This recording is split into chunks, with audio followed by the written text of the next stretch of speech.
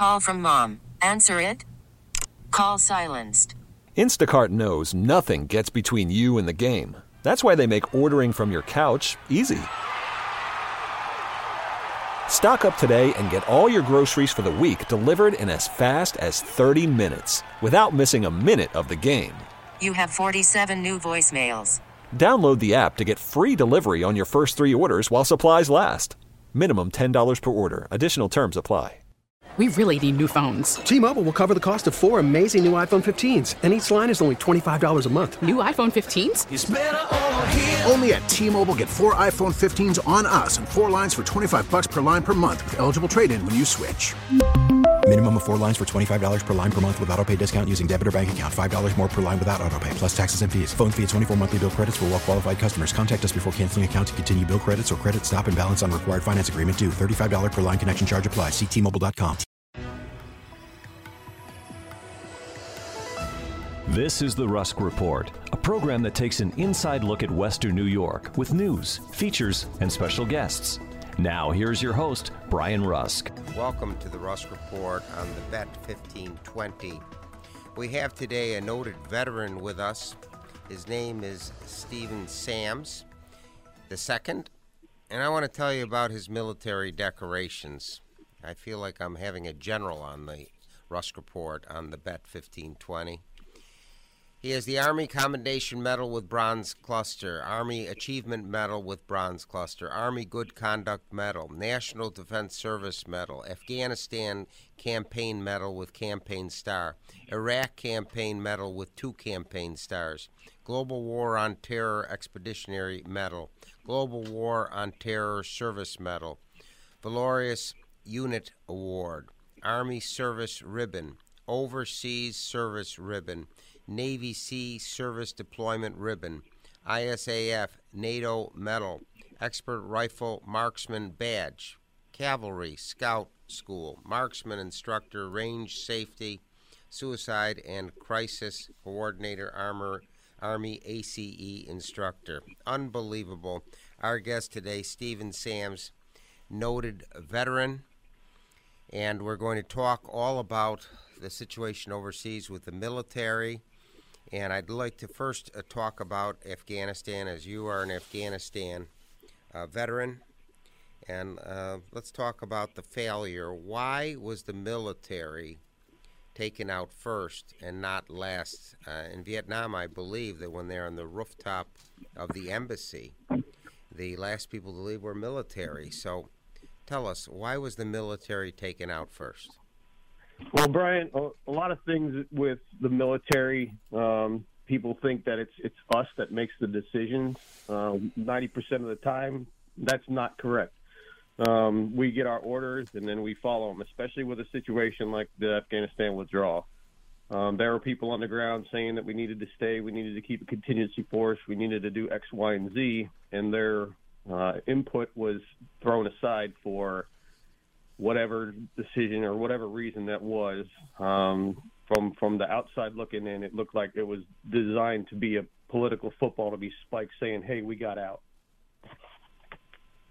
Well, it was tragic, and then there was the terrible attack at the airport where 13 Americans died.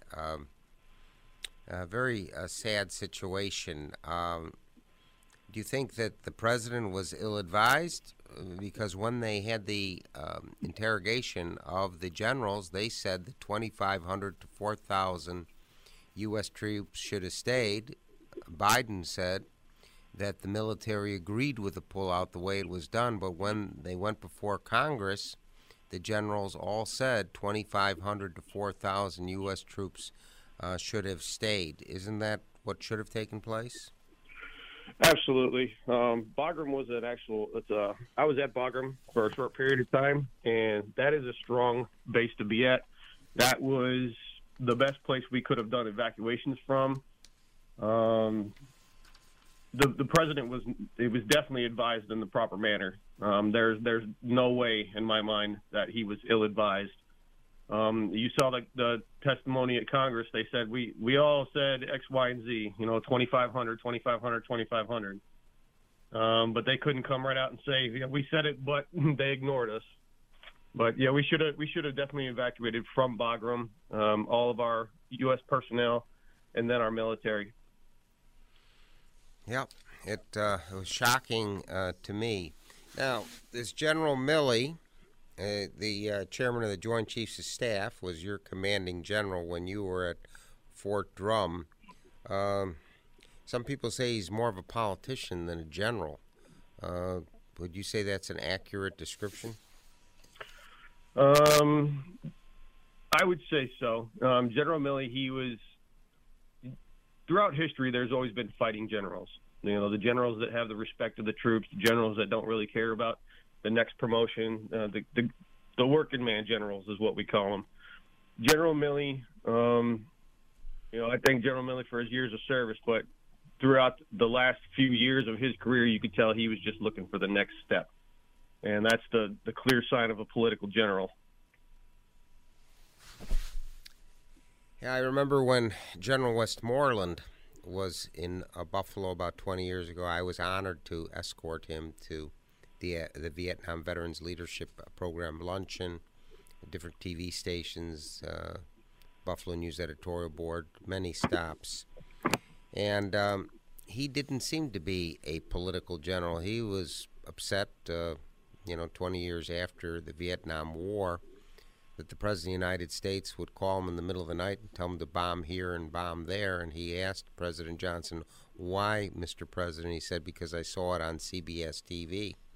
Don't you think we should show more respect to the military generals, the fighting generals, that they have more knowledge and understanding of what they're facing instead of the politics or the media in the United States?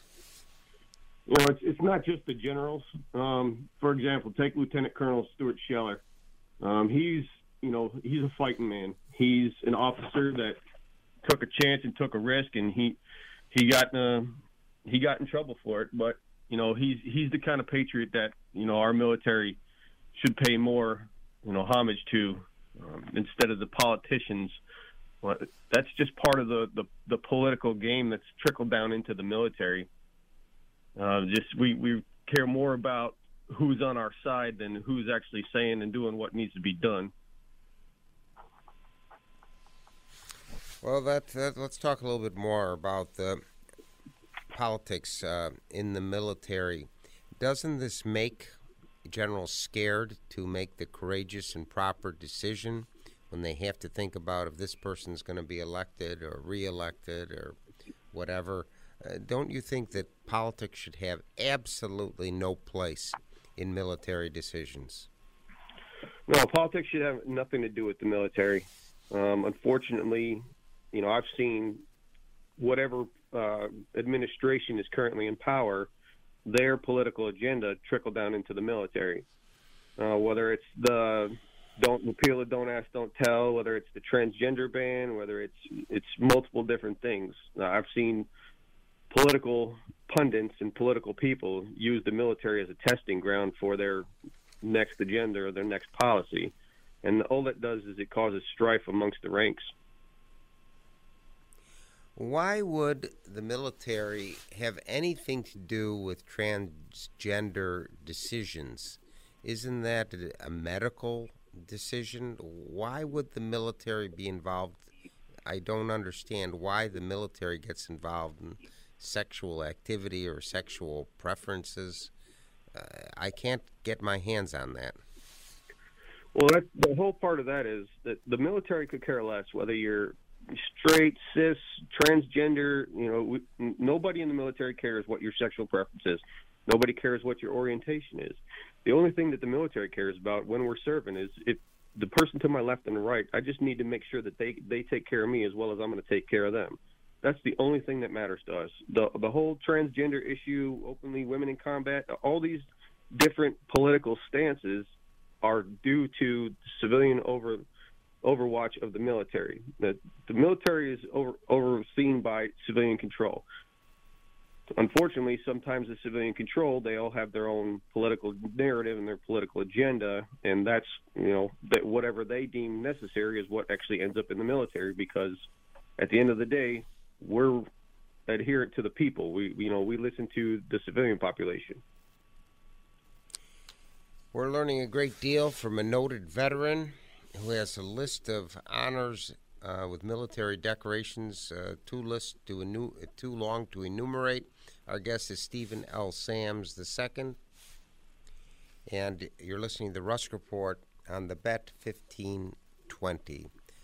A little plug here. Western New Yorkers love their traditions, and the Am-Pol Eagle has been writing about Polish-American traditions and events for over 50 years. News and features from a Polish-American perspective can be found in this weekly newspaper, as well as recipes and a calendar of events. Don't miss out on the next cultural presentation or polka dance by reading the Am-Pol Eagle. The Am-Pol Eagle is available in many Tops and Wegmans stores. For home delivery, call 716-835-9454.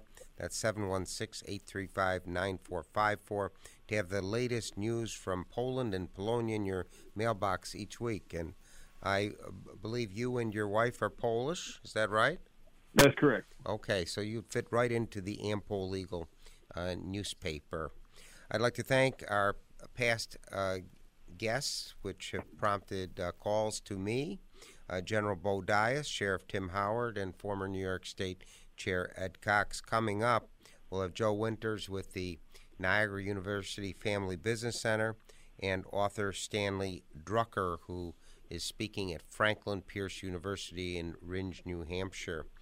If you're listening in New Hampshire, South Buffalo, or Montreal to our 50,000 watts of clear power, please write to Brian Rusk, the Bet 1520, 500 Corporate Parkway, Suite 200, Buffalo, New York, 14226.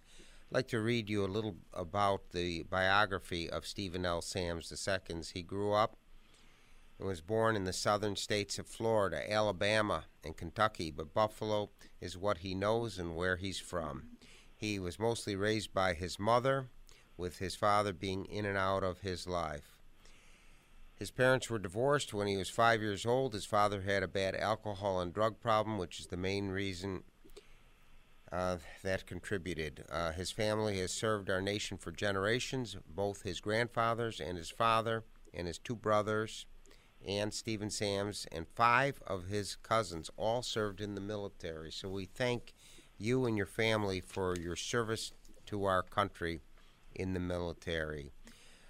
You talked about bad decisions that were made by different political leaders in our nation. What bad decisions did they make? What are you referring to, Stephen Sams?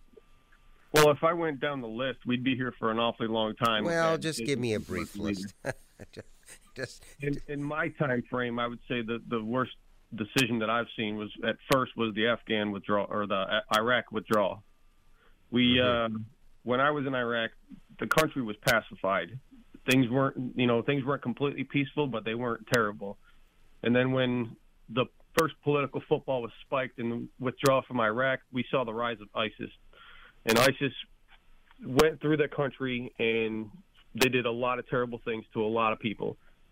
And that's the first bad decision. And then we figured we would have learned from that lesson. And then we saw what happened in Afghanistan.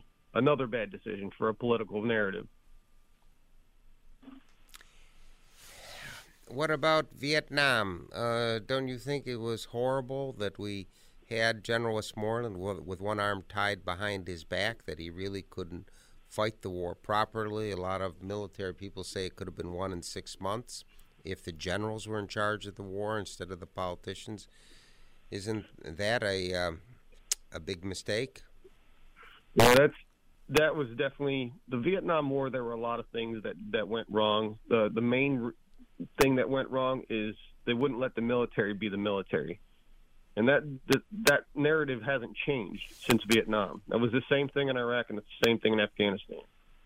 Now, Afghanistan, it's the geographical area of Afghanistan is so very diverse that it's hard to have one battle plan, which is why you need to listen to your battle commanders in the different areas, because they know what needs to be done. And when you tie their hands and say, we don't want you to do that, we want you to do X, Y, and Z, we want you to, win the hearts and minds or nation build or whatever tasks that they want us to do, that takes away from what we're meant to do. The military is meant to fight and win wars. That's it. We're not here for, photo ops. We're not here for political stances. We're not here for, political narratives. We're here to fight and win wars. That's it. We're not here for a social project either. We generations of soldiers come and go, and one thing stays the same. We all care about our country, and we're all here to do one thing, and that's fight and win wars and protect our nation. Now, a few months ago, General Milley spoke about white supremacy. Why is this of concern? Aren't people in the military all to be treated equally and on the same level with no bias whatsoever towards white supremacy, black supremacy, Hispanic supremacy? Aren't all military members to be treated as equals? Isn't that what it's all about in the military? I don't understand why General Milley would be speaking on this topic when we're supposed to be all treated as one and as equals with the same respect and dignity. Brian, that goes back to what you said with General Milley being a politician. I mean, that has nothing to do with the military. When he says he wants to understand white rage and he wants to find white supremacy, and Secretary Austin saying they want to root out extremism in the military, that's not what there's none of that going on. The military, we all care about each other. We all love each other like brothers and sisters, and dividing the division that you see in the civilian world does not exist in the military. We have differences between different units and, different branches, but that's just a rivalry. That's just fun. We pick on each other, but we do it out of love and respect. And it has nothing to do, there's no hate and discontent between certain groups, or there is no groups. From day one, you're taught everybody is the same. You have to earn your way all the way through. There's no gender specific, there's no race specific, everybody's green, everybody's brand new, everyone works the same, does the same, everybody picks up a mop and mops the floor, everybody picks up a rifle and goes to the range. We're all the same. So this narrative of white supremacy throughout the military is just another political thing that's thrown out there to, I have no idea, honestly, why they do it, but it's not existent. Now, you spent a whole generation in the military, so basically you couldn't care less if somebody is white, black, Hispanic, Asian. It has no difference to you in what religion or race or gender a person is, as long as they defend the flag of the United States. Is that correct? That's correct. Brian, during the time of when I first joined the military, they asked you what your sexual orientation was. Shortly after that, they instituted the Don't Ask, Don't Tell. Mm-hmm. We knew in our unit who was of a different sexual orientation than we were. We didn't care. We still went out with them on the weekends. We still had them over, to our houses if we were married, and we still did things with them because none of that matters to us. When you're in the middle of a desert getting shot at, somebody's gender or somebody's sexual preference is the least of your concern. So, and that trickles through the rest of your time with them. None of that matters. You don't care about where they come from. You don't care about their race, religion, creed, color, nothing. It just, the only thing you care about, do you love America? Yes, I love America. And I do too. And then we're best of friends. And that's how it goes. We've gotten so far away from what matters the most is our nation and our freedom that we fought for generations. And now we're sitting here trying to, be divided by this group or that group. And we need to come back to what brings us together. And the thing that brings us together is the thing that the military stands up for and fights for every day, and that's the flag. Very good. Very good. So this talk of white rage in the military, you didn't see any of this racial rage at all. Is that correct? That's 100% correct. Well, that is good to hear because, if you watch some of these different political shows on television and listen on radio, you'd think that this is all the military's about, and this is very uplifting to hear that you, as a military veteran who served throughout the world and in Afghanistan, did not see this narrative, did not see this racism or prejudice or discrimination in the military. So that's very good to hear, and I thank you for serving our country with such dignity, with no discrimination and nor preference towards any racial or religious group. Our guest today is Stephen Sams, and he is a military Afghanistan veteran. He has so many military decorations. He joined the Marines in 2003, deployed to Iraq in support of Operation Phantom Fury in 2004. He joined the Army in 2007 as a cavalry scout, deployed to Iraq for the second time as part of the surge. During this deployment, Stephen Sams was injured and sustained a back injury from a fall. He finished the last 6 months of deployment not knowing if he had a fractured vertebrae in his back. After his redeployment medical screening, he learned of the injury. After progress from medical treatment for the better part of a year stalled out, he was put on temporary disabled retired list in 2011. In 2012, he received notification they wanted him to be put on the permanent retired list. Feeling like he had more to offer his nation, he requested a formal review board to plead his case to return to service. He traveled down to Crystal City, Virginia, and had a hearing in Arlington before a three-person panel of full-bird colonels. He showed up in uniform with a passed physical fitness test on his own dime. He won the approval of the board, and they approved his return to service. Noted veteran Stephen Sams. If you're listening in Cheektowaga, New York, Toronto, or Washington, D.C., drop us a note to the Bet 1520. Please write to Brian Rusk, the Bet 1520, 500 Corporate Parkway, Suite 200, Buffalo, New York, 14226.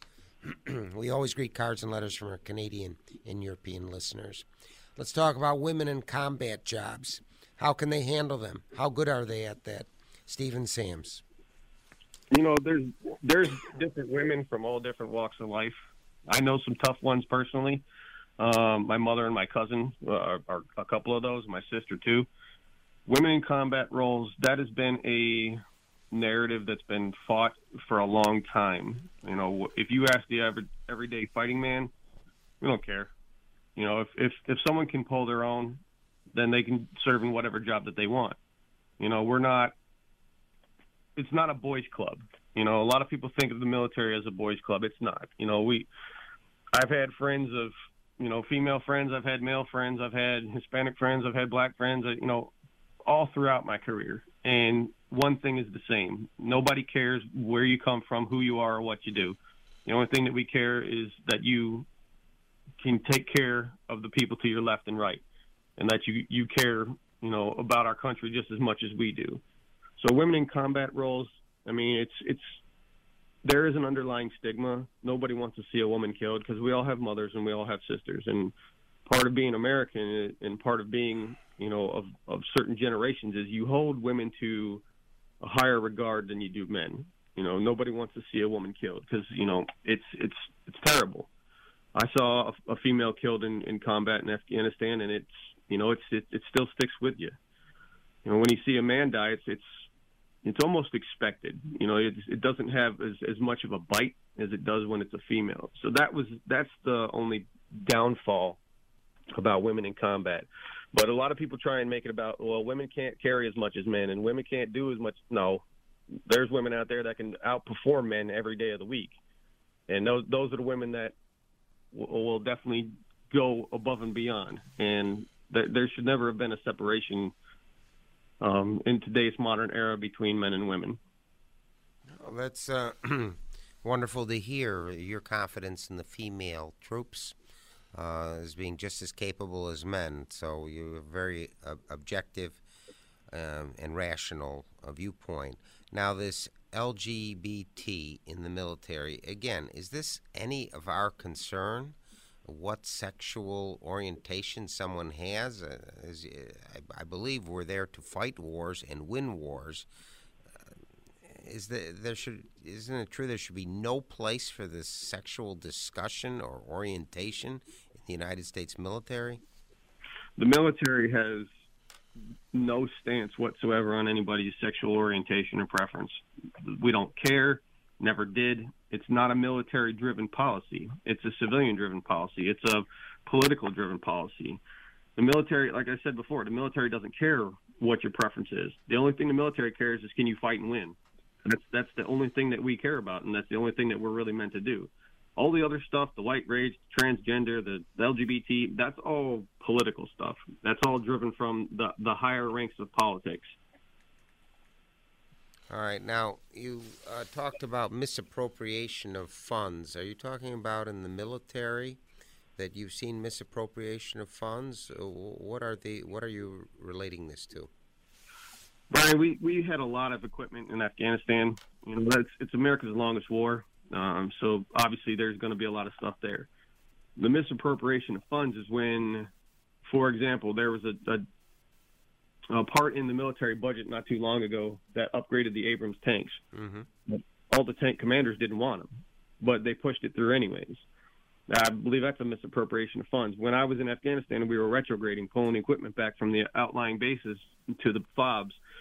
We were opening containers of brand new stuff that had never been touched. We were opening it up to destroy it so it didn't fall. Why would you be destroying millions of dollars in equipment that was perfectly good? I can't understand the rationale for that. Why?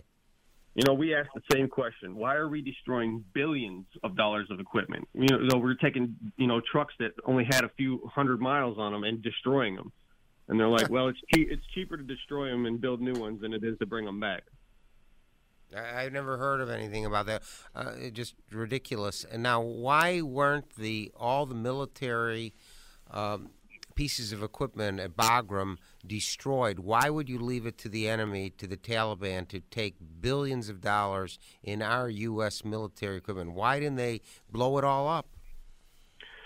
I can't answer that question. To every military veteran that served in Afghanistan, when we saw some of the things we saw with containers upon containers of weapons and our vehicles that we rode in and that we fought in, and our Black Hawk helicopters being flown around, it boggles the mind of how this could have gone the way that it went. And even some of the technology left behind, it's going to be sent out to our enemies. They're gonna reverse engineer it, and we're going to be in a world of trouble in the future.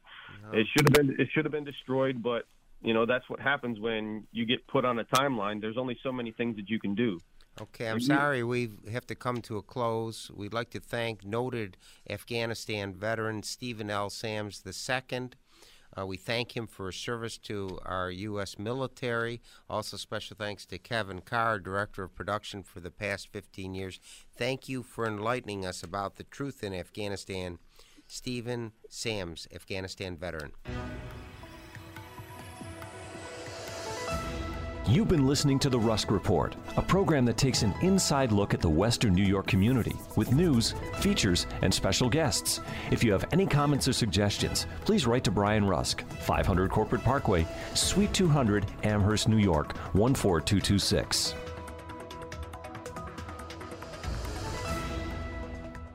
We really need new phones. T-Mobile will cover the cost of 4 amazing new iPhone 15s, and each line is only $25 a month. New iPhone 15s? It's better over here. Only at T-Mobile, get 4 iPhone 15s on us and 4 lines for $25 per line per month with eligible trade-in when you switch. Minimum of 4 lines for $25 per line per month with autopay discount using debit or bank account. $5 more per line without autopay, plus taxes and fees. Phone fee at 24 monthly bill credits for well-qualified customers. Contact us before canceling account to continue bill credits or credit stop and balance on required finance agreement due. $35 per line connection charge applies. See T-Mobile.com. We get it. Attention spans just aren't what they used to be. Heads in social media and eyes on Netflix. But what do people do with their ears? Well, for one, they're listening to audio. Americans spend 4.4 hours with audio every day. Oh, and you want the proof? Well, you just sat through this ad that's now approaching 30 seconds. What could you say to a potential customer in 30 seconds? Let Odyssey put together a media plan tailor-made for your unique marketing needs. Advertise with Odyssey. Visit ads.odyssey.com.